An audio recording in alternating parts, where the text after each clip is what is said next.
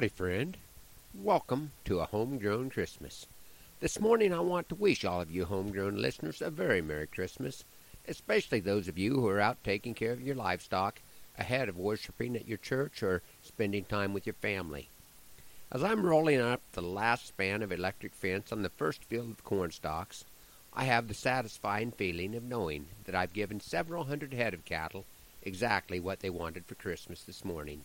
As a culture, we may have gotten away from easily understanding the many parallels in Scripture between the Lord's care for us and a shepherd's care for his flock, especially when the flock doesn't really care to be shepherded. This morning, I'd like to send out this poem to you men and women that understand the comparisons from first-hand experience. An alarm sounds inside my head, and I force myself from a warm, dry bed, and with a lantern to aid my sight, I stumble into the frigid night. The snow raises its voice to complain as if my footsteps cause it pain.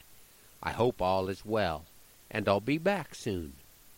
My feet sound an introduction to a song that has no tune. Very few men get the chance to take the night check on a ranch. Horned owl spreads its wings in flight, casts shadows on the snow so bright. I say it's me when he questions who, and still he asks me, who are you? Beneath star-filled sky and crescent moon, he sings a verse in the song that has no tune. The coyotes sing without refrain a haunting chorus of pleasure and pain.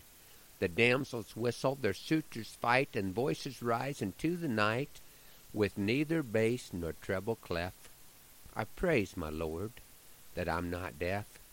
Beneath star-filled sky and crescent moon, they sing the chorus of the song that has no tune. A heifer seems alarmed by her offspring's birth. She jumps to her feet to prove her worth, tries to warm the calf with her hot breath. He must dry soon to ward off death, and now she dries it with her tongue, and hums a song of encouragement to her young. And he's on his feet and nursing soon, furnishing rhythm for the song that has no tune.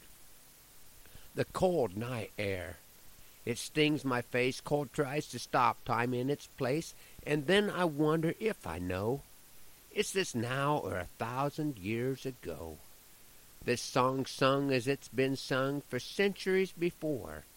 I listen as I walk once more, reappearing like the land of Brigadoon, this ancient song that has no tune.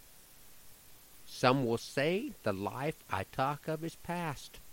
I assure you, friends, I am not the last to herd the stock that grazed God's earth. It was shepherds first told of his son's birth, and they were the first to tell the world on herdsmen his blessings are still unfurled. And if our Savior tarries, though I believe he's coming soon, stockmen 1,000 years from now will know the song that has no tune. Thanks for riding along on Homegrown, hoping that the Lord blesses you real good today, that he is raining on your place, and that our happy trails cross again soon. I'm R.P. Smith.